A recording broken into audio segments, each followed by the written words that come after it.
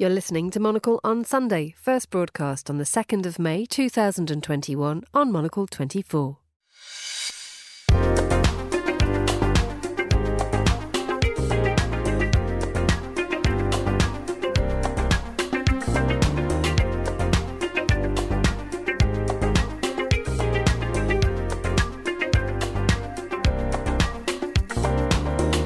Good morning from Zurich. You're listening to Monocle on Sunday with me, Tyler Brûlé. Coming up on today's programme, as restrictions are lifted in the likes of France and there are queues for the cinema in Italy, Europe moves closer to reopening. My guest today, Chandra Kurt and Emily Isahau. They'll be going through the weekend's top stories. And we'll also see, of course, maybe, Emily, what's caught your eye? Maybe in the Finnish papers or somewhere else? There's, for instance, something called Pet Mania that we'll find out a little bit more in later in the programme, and also a landmark ruling on climate protection in Germany. Very good. Thanks for that, Emily. Also had Monocle's culture editor Chiara Ramella will be returning from the worlds of the art fair, and our man in the Balkans will bring us the latest from Ljubljana. I'm Guy Delaunay, and I'll be bringing you a super soaraway update from the Balkans, where one country is struggling to get a new airline off the ground, but another is toasting one of Europe's busier airports. Plus, we head to Amsterdam for a glimpse of what the Dutch are reading this spring. It's the 2nd of May, 2021, live from Zurich. This is Monocle on Sunday. Live from Zurich, this is Monocle on Sunday with Tyler Brûlé. Good morning from Zurich. A very dull, cloudy, very autumnal Zurich this morning. Not very nice. I'm very happy to say that we've got sunny faces here. Chandra Kurt is here this morning. Guten Morgen, Chandra. Very nice to see you. Good morning, Tyler. Oh, well, this week? Well, I made a lot of fire at home because it was so cold and we drank a lot of heavy wine, so I'm good. Very good. Well, of course, listeners, you know, if Chandra's here, it means, of course, it's going to be Wine Tip Day, but we'll be coming to that in a few minutes.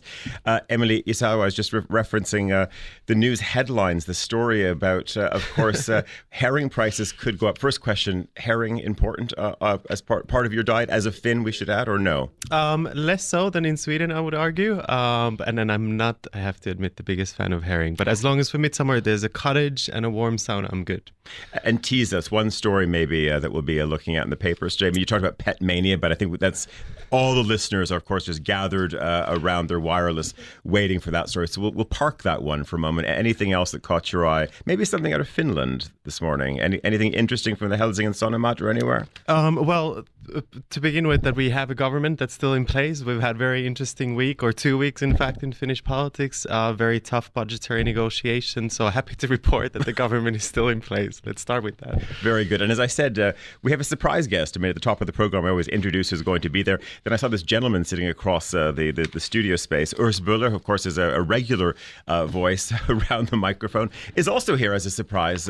Guten Morgen. Nice to see you. Good morning. Nice to be here. It's so nice to be a surprise guest. I know, absolutely. New feeling. I know. Tell us a little bit. Give us the mood from the street. What's happening in the world of gastronomy right now? Well, there are different signs. Some signs are very, very nice, very good. We had very sunny days here last week, beginning of last week. So the terraces are open, the gardens are open. They made much income. I think the income doubled for some hosts. But now, as you said, it's rainy, it's cold outside, so it's much frustration here. So because you cannot deal with that, it's very, very, very difficult now for the hosts. And I think now the mood is not very good in this situation, and it's very difficult to manage with those weather conditions. You never know if there will be guests or no. So I think we are back in a little depression now. Well, maybe only for 24 hours, because the sun is going to come back tomorrow. Yeah, just for one day. And we should qualify for our listeners that it's outdoors. It's only outdoors that are open at the moment. Chiara Ramella, our culture editor, is in London this morning. Buongiorno. Buongiorno to you, Tyler. Listen, give me as Emma sort of said a little bit earlier, I passed through London very, very quickly. So fast I didn't even see you. But maybe tell us a little bit of what you're seeing on the cultural landscape, on screen, through speakers or otherwise, Chiara. Well, I've got to say that despite us not having quite as nice a weather as we may have expected, people have taken really enthusiastically to the streets. So it has been a real change to observe observe in the city over the past few weeks. Unfortunately, we're not at a place where we can go to museums or cinemas yet, but everyone's kind of waiting with bated breath. Commercial galleries are open though, so if you fancy a hop down to Mayfair, you can make your appointments and visit commercial galleries at the moment. But I would say people still have quite a fascination with TV shows. Actually, TV show Line of Duty is making the front pages of UK newspapers, which really gives you a sense of the fact that, TV shows still have the pull to actually make the front news here in the UK. And yes, really looking forward to talking about whether art fairs are actually making a comeback. We'll be touching on that a little bit later.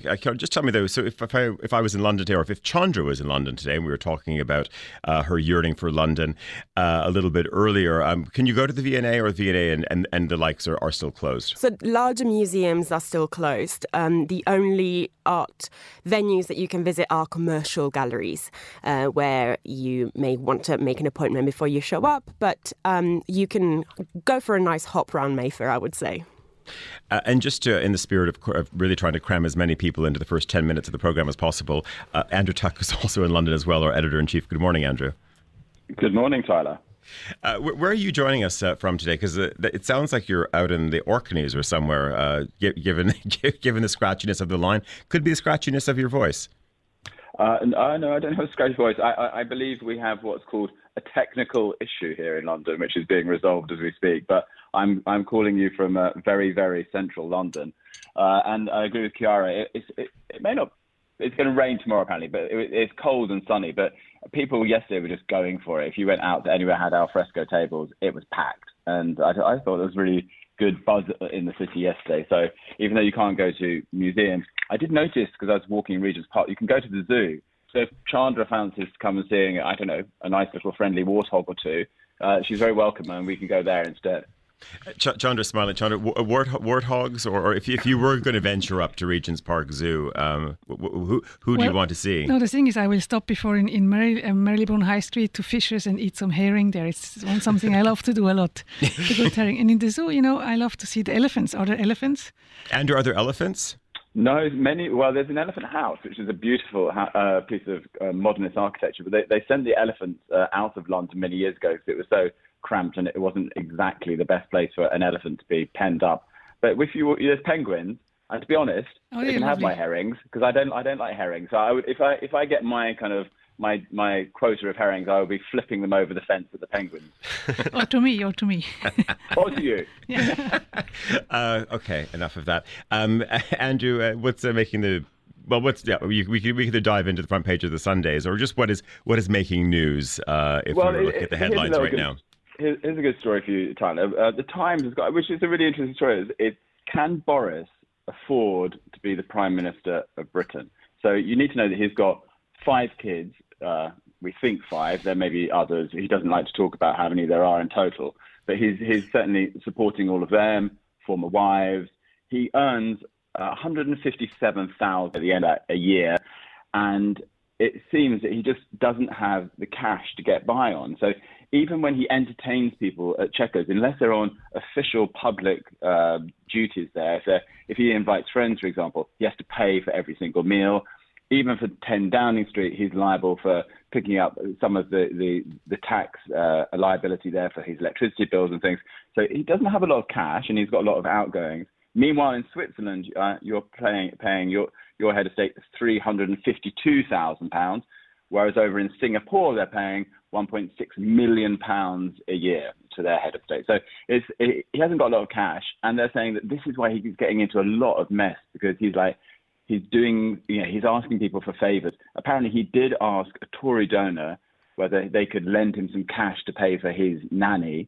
And meanwhile, Ben Elliott, a bit of a mover, runs a company called Quintessentially. Apparently, the rumours are he was coughing up for Boris's personal trainers to help keep the PM fit as well.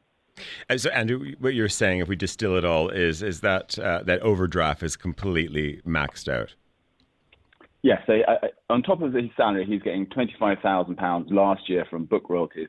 And his partner, Carrie Simons, is estimated to earn £70,000 a year. But he's just got no cash, and he's apparently notoriously bad at looking after his finances in the best of times.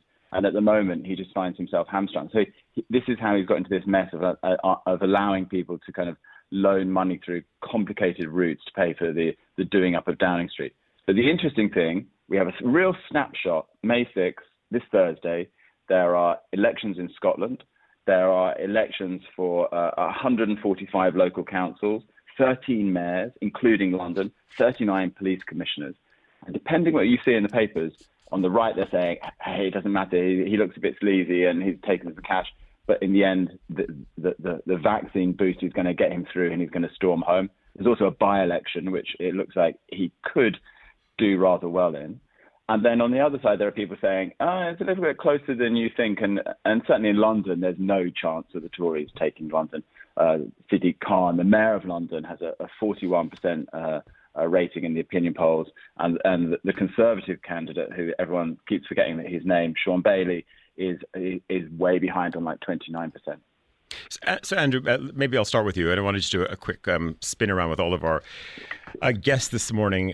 Is this a problem of the times? Because we talk about, of course, wanting to have a landscape which is where we're getting the best talent, of course, for public office. But if you can jump to the private sector and make 5 times more, and you see Singapore and Switzerland, as you say, they're paying private sector style salaries. Do you think we should be upping, the PM's monthly takings?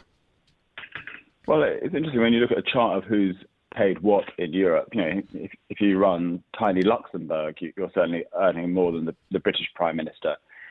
It is a trap because what happens is, there's a lot of people who don't go into politics because they just can't afford to give up leading CEO roles to do this. Or if they do, it's because they've got a lot of cash in the bank. Now, of course, it's ridiculous to say you can't live on £157,000 a year. It's clearly quite a lot of money. But for somebody like Boris Johnson, who, out in when he was a journalist even, was probably earning 10 times that much money from his columns and his writing and his speeches, to scale down this and have so many family responsibilities, I don't feel terribly sorry for him. But it does make you think that perhaps it's worth paying a little bit more. It's certainly, if you're running an inner city London school academy, you could be earning double, treble that. If you're working for a PR agency, you could be earning treble that. So is he worth a bit more? Is the role worth a bit more? I think yes. And then if the person who is the incumbent doesn't want to take all that money and they want to give it to other causes, so be it. But in the end, it is a little bit unpaid. But that's the nature of British politics. We don't like paying for our politicians.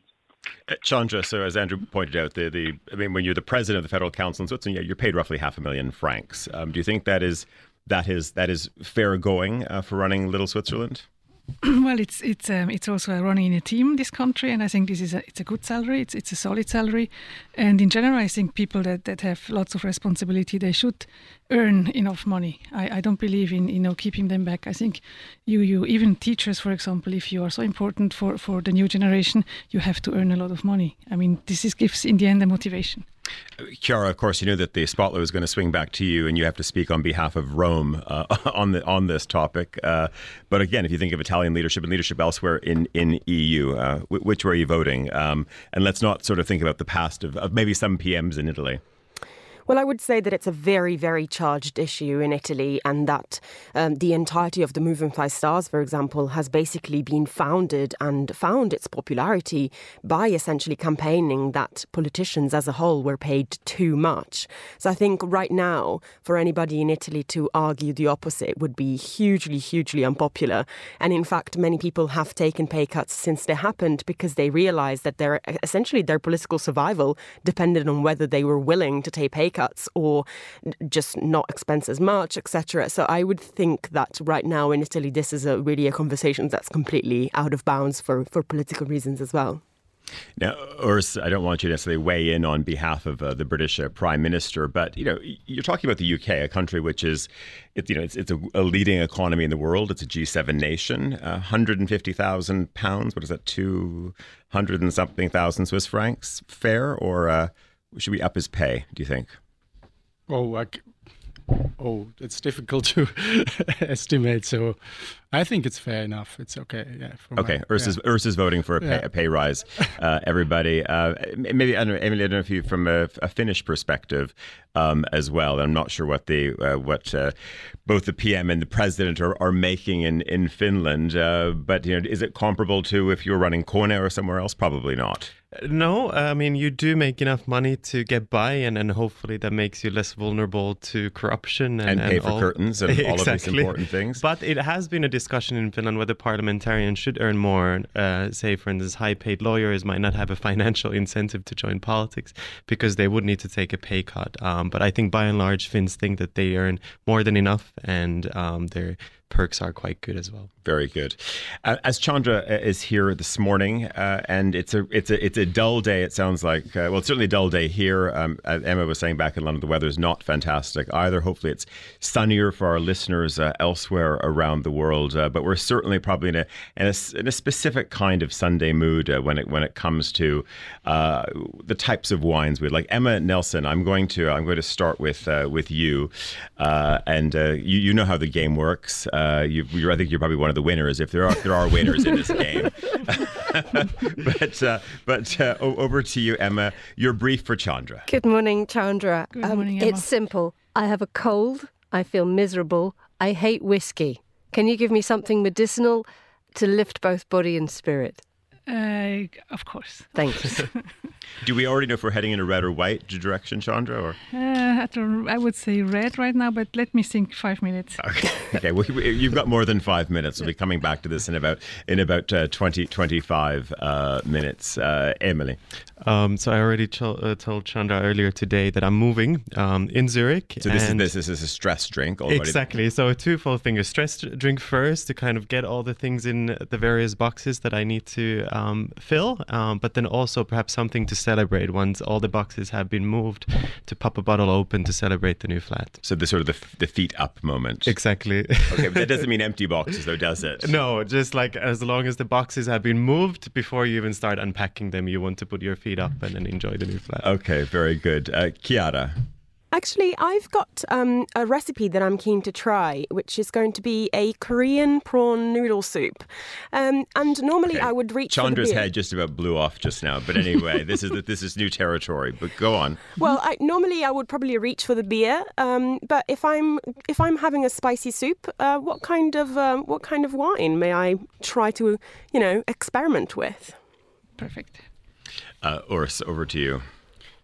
Yeah, so we just talked about herrings. I love herrings too. So I love the Matthias herring. They serve, for example, in the Kronenhalle, in the famous Kronenhalle in Zurich, with onions. Which has been closed for 6 months, but yeah. Yeah, anyway. right. They will serve again, hopefully, yes. So what could you recommend to this when I'm not so much into champagne? So what else could I drink to that? Are you in vodka? In vodka? Yeah. More in gin, but vodka is okay too. Yeah. Okay. Seems this is listeners. We're moving into new territory because it sounds like Chandra's even moving off of wine. But anyway, Andrew Tuck back in London. You're wrapping up the briefing session for Chandra. Okay, Chandra. Let's help Boris. Tell us a good red that's affordable but impressive. It's got an air of confidence when you serve it. And it doesn't matter where it comes from, as long as it's not France. Okay. Okay. And Andrew, it doesn't have to come from one of those lower-priced German grocery stores either? No, it doesn't. Let's just give Boris something to impress those guests at Checkers without having to break the bank. Perfect. Excellent. Andrew, but before we go, aside from the PM story, it was bubbling up last week, and there it is. It's still with us. Anything else that's caught your eye, maybe not just in today's papers, but across the weekend, or just a little Andrew Tuck observation, perhaps? Well, we won't go into this, but the other the question to do with the vote on Thursday is that Scotland votes, and there are lots of people thinking that we are beginning to see the proper fraying of the union, and that Scotland is likely to put down the kind of marker this week that will lead to independence. And for me, Tyler, we got to see each other the other day, and you got a snapshot of London. I just think it's interesting. You and me have talked about it a lot. There is confidence returning. People are out. It's sunny. I think it's going to be a pretty amazing summer. You talked about this flick being switched rather being flicked when suddenly the economies will all be charging ahead. But I'm still intrigued to see how behavioural changes will set in. Lots of people still a little bit reluctant to properly engage with the world of work, to get back out there, and I think that's the thing that I'm still cautious about. So you see lots of young people outside restaurants eating, drinking, making merry, but there's oddly, it's not as mixed a crowd as you would imagine. There's still some people holding up. And this week, a woman came to interview me at Midori House. She lives just south of the river, and she said, "Oh, this is the first time I've been into central London in 1 year." So that's the kind of hesitancy that we have ahead. So really intriguing moment, but I'm very hopeful. But it is a very intriguing moment. Andrew, I want to bring Urs in as well, but I'm going to ask you first. But Urs, I'll come to you in a second. Do you think that there should be a body of science, or there needs to be a body of work done, Andrew, on what happens when streets come alive? I mean, to almost put some kind of metric against what happens when people go to restaurants, what happens when people are out on the streets again. Just if you see other people, spending, inevitably seems to go up. But I'm wondering if there's going to be some body of work that comes out of this. Well, the amazing thing is, that what it does to you as well. Yesterday I had to just go and do a couple of errands. There's a place near us called Exmouth Market where every second place is a restaurant with outdoor seating, and they've taken it's a road you can't drive down. So it was so full. But what was interesting, it just made you joyous. Even though you weren't stopping to drink and eat, you were just running around. It was so uplifting to hear this cacophony of sound, to hear people so happy to be out and about. And there was just an amazing buzz. And we know that there's 2 weeks on Monday that all restaurants will open and bars will open indoors. And then I think that it will be, the city will feel pretty normal. In fact, I was speaking to friends in New York this weekend as well, and they were saying there's similar kind of vibe, that a return to normality. But I think, it just changes your mood. And it's strange how a city can have an atmosphere or a vibe when so many different people are leading different lives. But there is definitely something very palpable here that, that something has happened, and that there is a confidence coming back that this isn't going to be all locked down again in a few weeks' time. So I think that's what it does. That life on the street, it makes you happy. There's something about it that's very special. Urs, it was kind of amazing to watch what happened also here in Switzerland last week as well. As you said, it was sunny skies. It was amazing. But also just, whether you went down Dufourstrasse into the centre of the city, if you went out to Kreis 4, it was kind of electric last week. Absolutely. You can say that. I'm absolutely with you in this point. And the important thing is that the nights do have to become warmer. So then we can see the life going on outside. But in Zurich, even when the restaurants and bars were closed, people were partying on the street, sometimes especially young peoples with their own cans of beer and so on, their bottles of gin. So the party went on the street, but of course it's not the real party when the restaurants are closed. Yeah. And as Andrew said, that we're two weeks out from restaurants and bars reopening on the inside. Are you hopeful? There's so much pressure from the gastronomy industry is here to say, look, we need to now go to the next level. Do you think that we'll see something in May, or are we going to have to wait till June? Because also, when you have the neighbours like France and Italy and elsewhere still in an outdoor mode, does Switzerland feel much pressure or not really?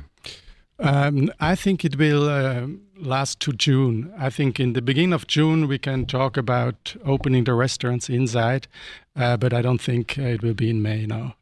Okay. Well, we need some happy news, and if you want happy news, we have to turn to Finland, because the Finns, as we know as well, are they're ranked as the world's happiest people again. But we're not going to talk about that, are we, Emily? We're going to talk about something else that you spotted in the papers. Yes, if we want something a bit more lighthearted. So the Finns take 1st of May rather seriously. We call it Vappu. So it's the closest we get to a carnival in Finland. So the kind of introverted Finns come out into the open, have some bubbly, and might dress up if they're students. Dress up? What are we talking about? So you have these kind of overalls as if you were entering a nuclear power plant. So very of the times, kind of very sort of a hazmat suit. Exactly. Right. And you kind of draw things on them and attach different stickers and whatnot. Kind of very student culture like. Okay. So that's the picture I'm painting here. And a big part of this celebration is that one of the main statues in Helsinki, Havisamanda, it's an honor for different faculties and disciplines of different universities to be the one to be allowed to put a graduation hat on top of this statue every year, and thousands of, let's say, drunken students gather around to observe this ceremony every year. But of course, because of Corona, they could not do this in person this year. So they did it 20 days in advance, and it was the Swedish-speaking business school, Hanken, that got the honor this year. So if anyone is interested in seeing this, you can go on the Finnish Public Broadcasting Company's website, Yle, and you can see it. So they pre-recorded it, and I think there's some visual effects to mimic the crowd being wild in the background. Have you tuned in yet, or is that also when you put your feet up after you've unloaded the box? Exactly. With Chandra's recommendation, I'll be doing this later. Very, very good. Lots to get across over the next 30 minutes or so. We're going to be heading to Amsterdam to one of our favorite bookstores, Atheneum. We're also going to be talking to Guy Delany, our correspondent in Ljubljana. I think he's going to be talking a little bit about the aviation industry. Somehow, always when we talk to Guy, there's always also a story about wine. So, Chandra, you can maybe jump in there. And any just early comments? Slovenian wine? Yes, no? Good or bad? Good. You like it? Good. Of course. Very interesting. Very good movement. Okay, thumbs up for that. So we'll be talking about that as well. And of course, we're going to have Chandra's wine roundup a little bit later in the programme. But it's bottom of the hour, back to London. Emma's there with the news. Thank you, Tyler. North Korea has accused the United States of maintaining a hostile policy just as Washington prepares to unveil its strategy for dealing with Pyongyang and its nuclear programme. The Taliban in Afghanistan has warned it is no longer bound by a commitment not to attack international troops in the country. Migrant worker groups have accused Hong Kong officials of discrimination after they ordered all foreign domestic workers to have coronavirus tests. And an Austrian white asparagus grower has come up against the power of the internet by having his pictures of his Weisser Spargel banned by Google. Peter Komher, who's founder of the Urgreisler near Vienna, received an error message saying that adult content should not be used for advertising on his website. As a result, he won't be able to show off his Spargel site this year in public. And those are the headlines. Back to you, Tyler, in Zurich. Emma, I knew that story. I didn't even see the news script this morning, but I already knew where that story was heading. Are you reading the Kronenzeitung, or is this in Der Standard? Where did you find this story? I think this is from a perfectly responsible... I think it might even be the Tagesanzeiger or the NZZ. You know I always go for reliable sources. Absolutely. I mean, or is this nodding? Not maybe about what you might mistake a Weisser Spargel for, or whether he's nodding because it might have come from his newspaper. Can you confirm this? Do you have any? Did you see this in the pages of your paper, Urs? It was not our paper, guys. It was the Tagesanzeiger, the Sonntagszeitung of the Tagesanzeiger. Okay, there's your confirmation, Emma, if that works for you. Thank you. Very good. We are heading over to Amsterdam now, and I'm very happy to say that we're going to one of our favorite bookstores, Atheneum, not just because they sell a lot of our magazines and books, but also it's just a wonderful, wonderful outlet. René van der Kamp is there. Good morning, René. Hello, good morning, Tyler. Hello. How are you? Well, I'm very well, thanks. How are you? Is the sun shining? Are there lineups in front of the bookstore this morning? What's happening? Yeah, well, as you were speaking about the weather, it's sunny and cloudy. We had a heavy shower, but now the sun is shining and we have some beautiful clouds. So it's relatively okay for a Sunday, I think. Nice for a walk.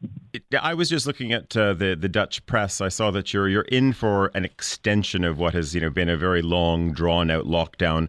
But of course, we're talking about the state of retail, and we're talking about a great bookshop, which is yours.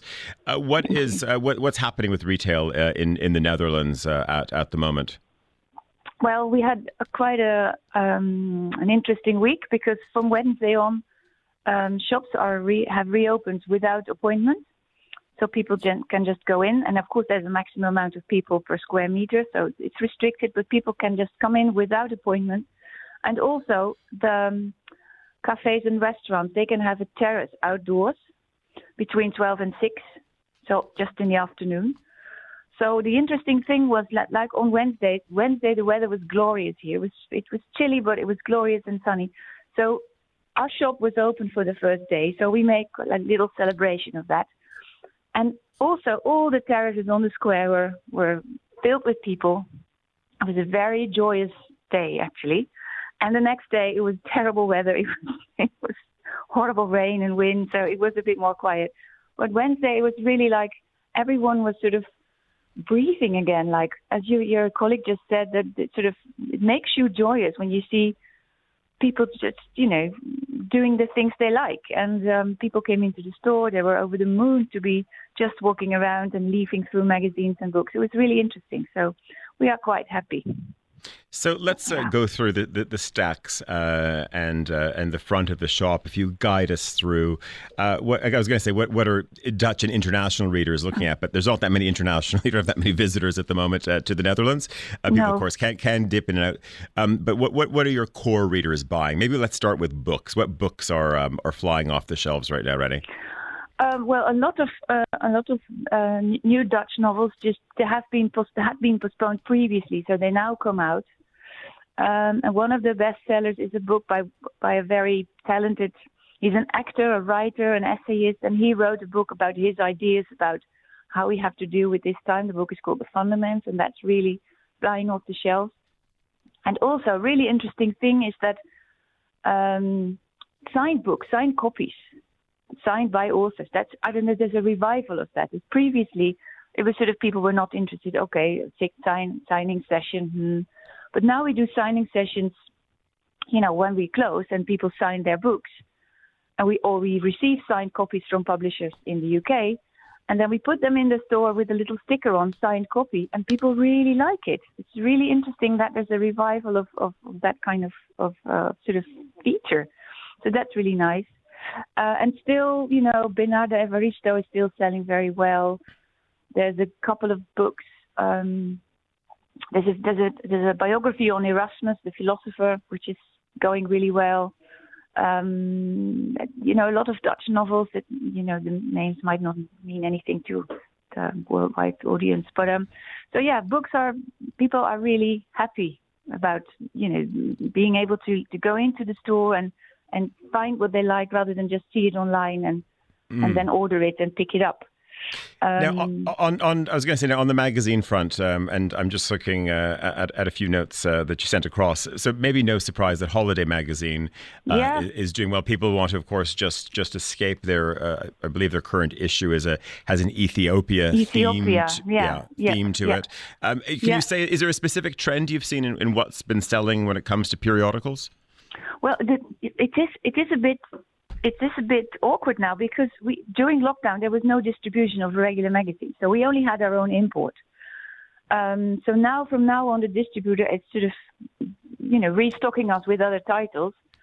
So Holiday we just bought ourselves. So that's, and also Holidays, because we have a sort of quite stable audience, like clientele who would like to buy the Holiday. And because it's such a beautiful magazine, big size, wonderful photography. And then also I think Cabana, which is a very interesting interior magazine from Italy. And it's the opposite of simplicity. It's very abundant. The pages, the layout of the pages is very abundant. And the interiors they show, it's crazy. So that's the cover is always a fabric cover. So each time they have 3 or 4 different types of real fabric as the cover of the magazine, and people sometimes buy all 3 because they just like it so much. It's really interesting. But the regulars, for instance, we were dearly missing the new issue of Confact and the new issue of Monocle because it hasn't arrived yet in the Netherlands. So we are really waiting for that. Okay, well, that's, this is like customer service at the highest level. So that will be dealt with in the next 23 minutes before I'm off air, and we'll make sure that is sorted. Yeah. But we're going to come back to that in a moment anyway, because I've got a little treat for you. But maybe just tell me about also a new mag which is out, which you've highlighted, Perfect magazine. Yeah. It's you can't even lift it. It's square. It's a hardcover. It's super big and it's so beautiful. It's called Perfect magazine, and it's the first print issue they do because it's an online community of creatives and brands and corporations. But now for the first time they made a print issue, and they call it issue 0. And it's just amazing. It's so beautiful. The pages, the quality of the photography, and that is. It adds to the idea and to the knowledge that print is so powerful. this is something you can't see that when you see images on your computer screen. This is something you want to hold and you want to leaf through. And yeah, I think it's for the happy few who really like that type of magazine. But we are really quite happy with it. It's beautiful, really nice. Very good. So here's the little treat, because we were doing a bit of forward planning because we can do that. As you know, our book of Homes is coming out. Hopefully you have the Italy book. Hopefully that has arrived in the Netherlands. We have that. Yeah, and it sells well. Absolutely. Good. Yeah, people like it. That's okay. So here's the deal. So you're going to tell us, and listen, we're ready to get on that KLM flight whenever you want. But we want to come and do that book signing now. Homes book is out as well, as you know, in the next probably 3 weeks or so. So we have to find it. So do you think we'll be in a place where we can have a little table, have a glass of wine, and do some signings? Will we be in the right type of place, all things going well, Renee? Yeah, absolutely. Because, the weather is improving. Our shop is, we're going to do some alterations in the shop, so that will be ready by then. Yeah, so we'll be very happy to receive you and to do a lovely event, which we dearly missed with the Gentle Book. Yes. Well, listen, I'll make sure that Andrew's over as well. Nolan, the editor behind the Homes book, Chiara, who's also on the line as well, who oversaw a large part of it. So you'll have a little deployment, and hopefully well before that, hopefully before Wednesday, I will make sure that there is an airlift of the new issue of both Confect and Monocle as well. Someone's going to have an interesting Sunday afternoon, let me tell you. Renee van der Kamp from Atheneum in Amsterdam, great to talk to you. We're going away for a very short break. We're going to be back right after this. The Entrepreneurs is Monocle 24's 30-minute weekly conversation with inspiring business leaders from around the world, uncovering the secrets of resiliency and growing a company and the many definitions of success. Now we're craving curation in a very different way and have understood how small businesses have given complete life to our streets and communities. And I think we'll value them in a completely different way, which I'm excited about. I think in your standard entrepreneurial journey, there's a lot of times when you might want to throw in the towel. But if impact is really at the heart of what you do, you don't have that option. You have to stick to your guns. Join me, Daniel Bache, for a new episode of The Entrepreneurs every Wednesday at 2000 London time, right here on Monocle 24.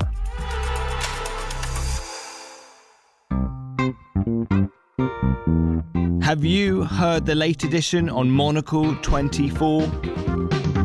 Now more than ever, the time is right for a global conversation that cuts through the white noise and brings clarity, genuine insight, and just the right tone to news and analysis. These were ways of getting on the same level as other people, stripping away some of the artifice of your office. So whether it's beer and chips or getting butt naked, you do need some of these moments that shake up the narrative. If you're tired of strident anchors and the wearying pace of the news ticker, then join Monocle's editors every weekday for the late edition. A lively, friendly and forward-looking kick-around of the day's main stories. I think if it gets people to engage with their beetroots in a different way, nothing remiss, then it's probably a good thing, isn't it? Hosted each evening by our editors from Zurich, London, Toronto and New York City. The late edition weekdays at 1600 Eastern Time on Monocle 24.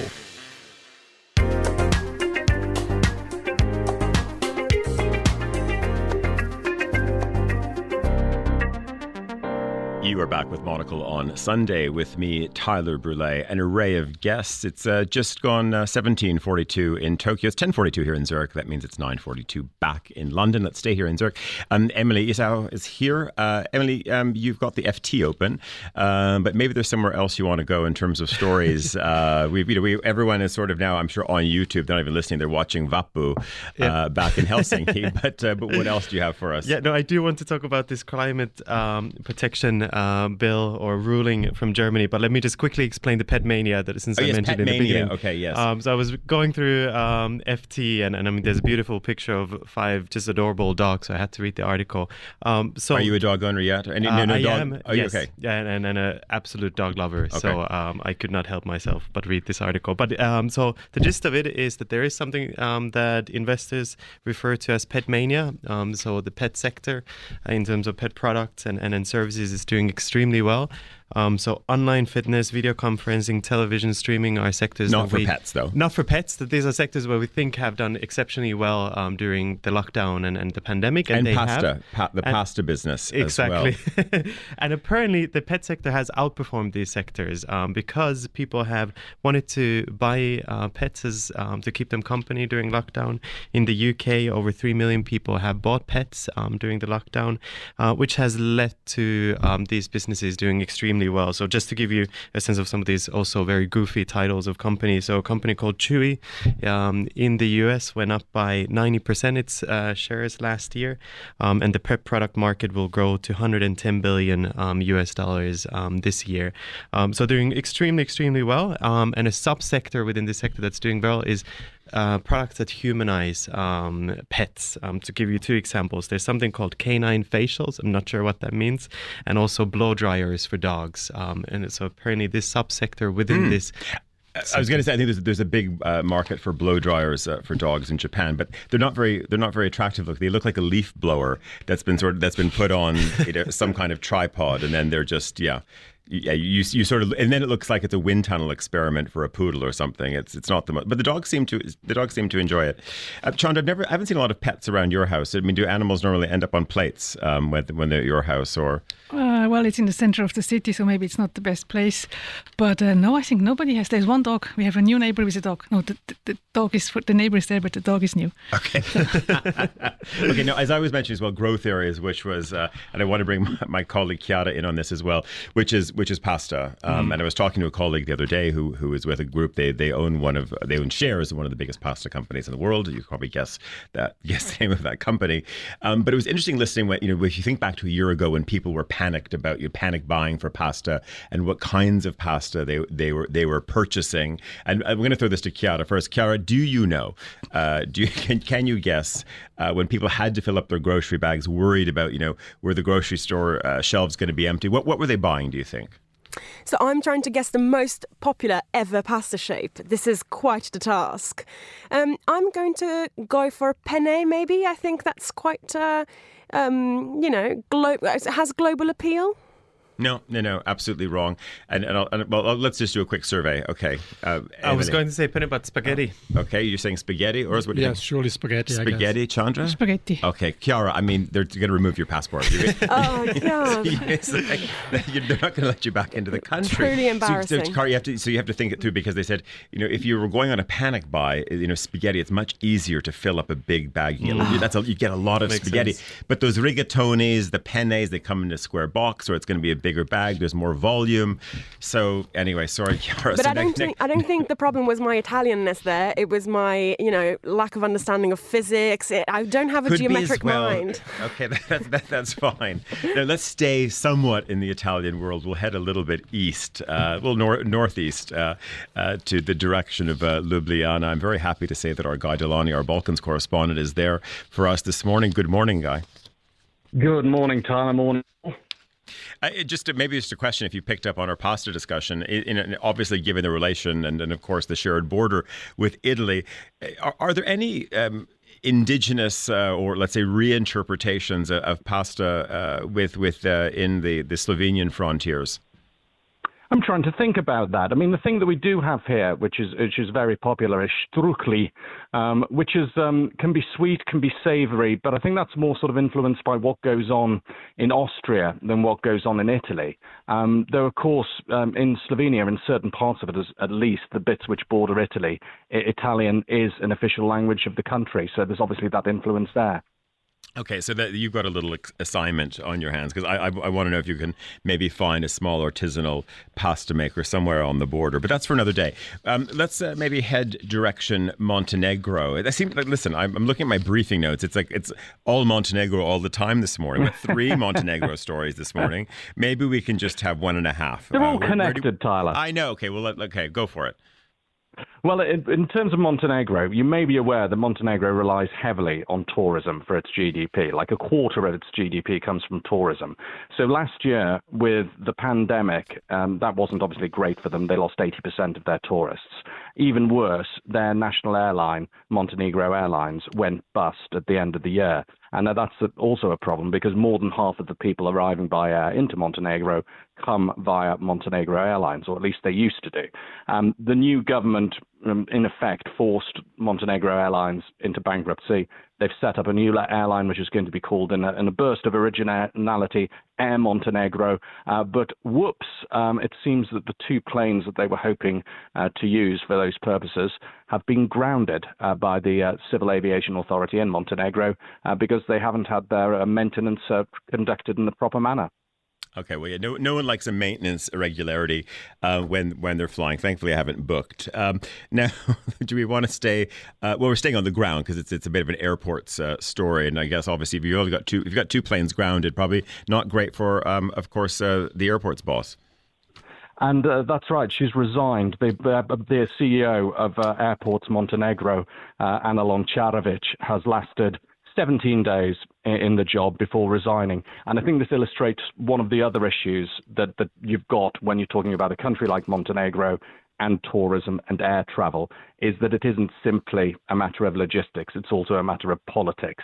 And she hasn't given the reason why she's resigned, but a lot of people who are plugged into the aviation scene in the region are saying, oh, she's encountered the realities of running an airport in a place like Montenegro. And just to give you an illustration of what I mean, if we're looking at the demise of the former Montenegro Airlines, one of the reasons for its demise was it was giving out an awful lot of free tickets to people who were connected with the former governing party of Montenegro, the DPS. And with the current government having shut down Montenegro Airlines, obviously the inference is there's a little bit of politics getting involved as well with the airports as well as with the airline.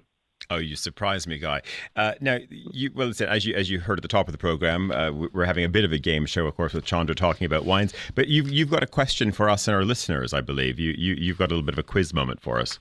I do indeed, and I didn't put the answer down because this one would have. It's a proper game show. I mean, even the host. Well, you're the host of the game show right now. I'm a contestant, but yeah. So fire away with the question.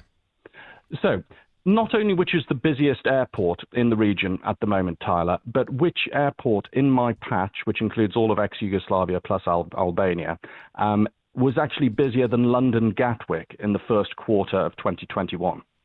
I'm looking at Emily, but get away from your tablet there. Don't look it up.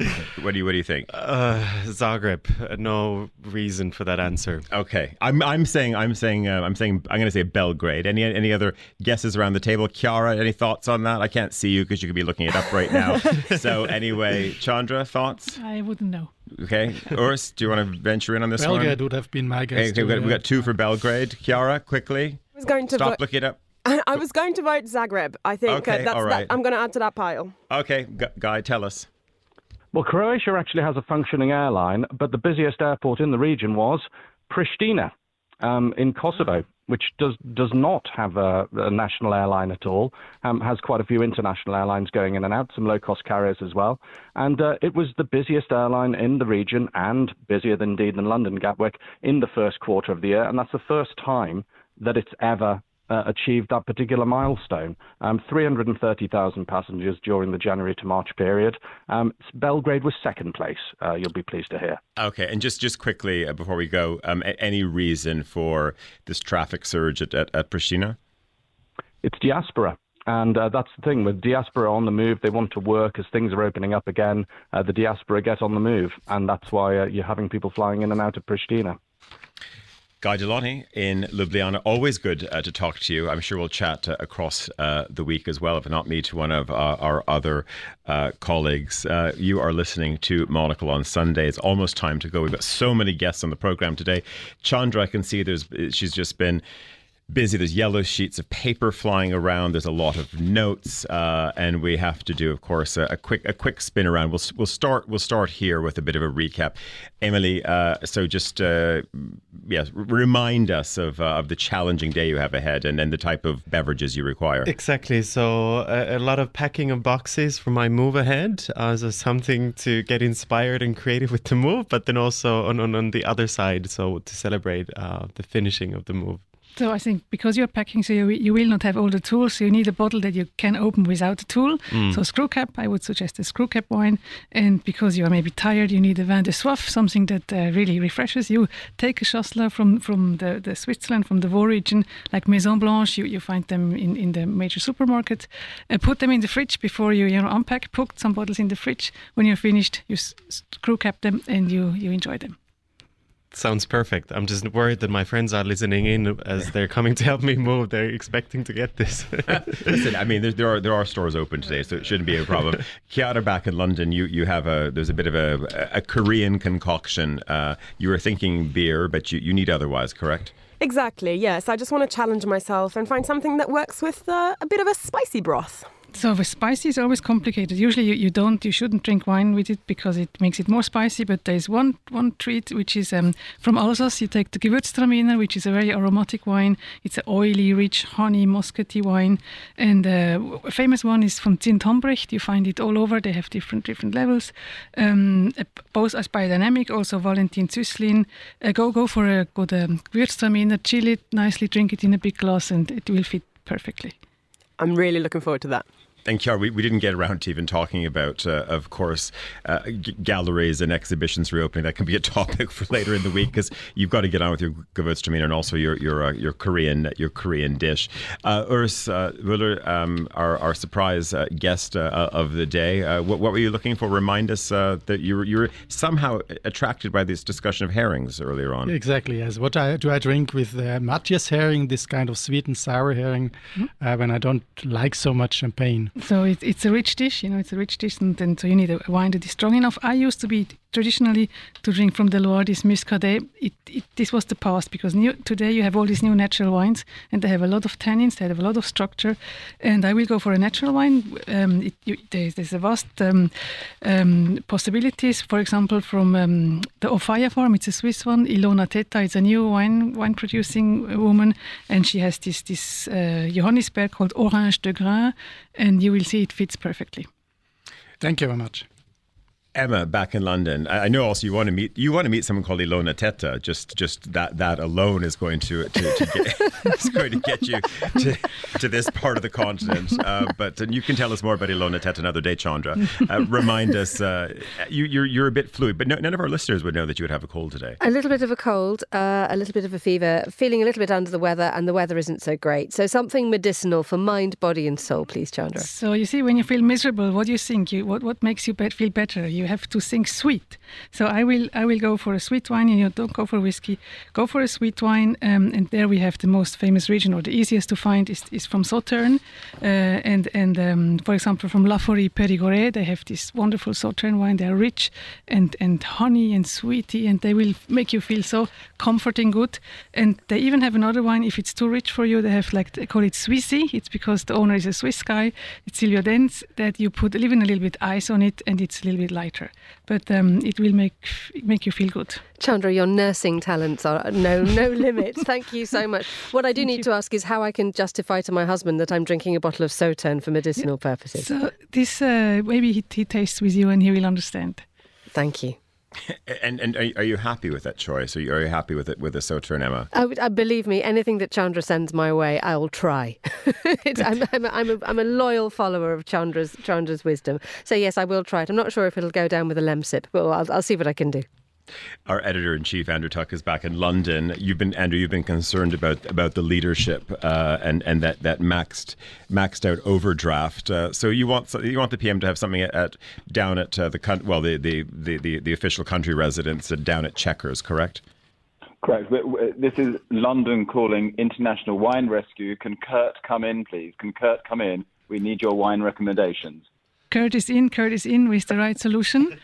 So you said no French, so you take out a lot of wines, and We've given enough money to Macron already. Thank you very much. Good. To have confidence is also when nobody understands what you drink and everything looks the same. So there is you go to Australia, you have this famous Syrah grape, which gives a rich and heavy wine, so already a good red wine. And this company Penfolds, which is one of the biggest, they managed to make a bottle and a label. They all look the same. They all have the same writing. I mean, the same, more or less the same. They have numbers between 2, 8, whatever. And some cost like £10 and some cost £200. So really, you can take a not so expensive one and nobody will know which level it is, and it tastes good. Thank you very much. Because we want to be... Is that going to do the trick, Andrew? Well, I think Boris is going to be very happy because he wants his trade deal with the Aussies, and he needs to make some friends with the old Commonwealth nations. So Chandra International Wine Rescue has certainly saved the day, I think. Wonderful.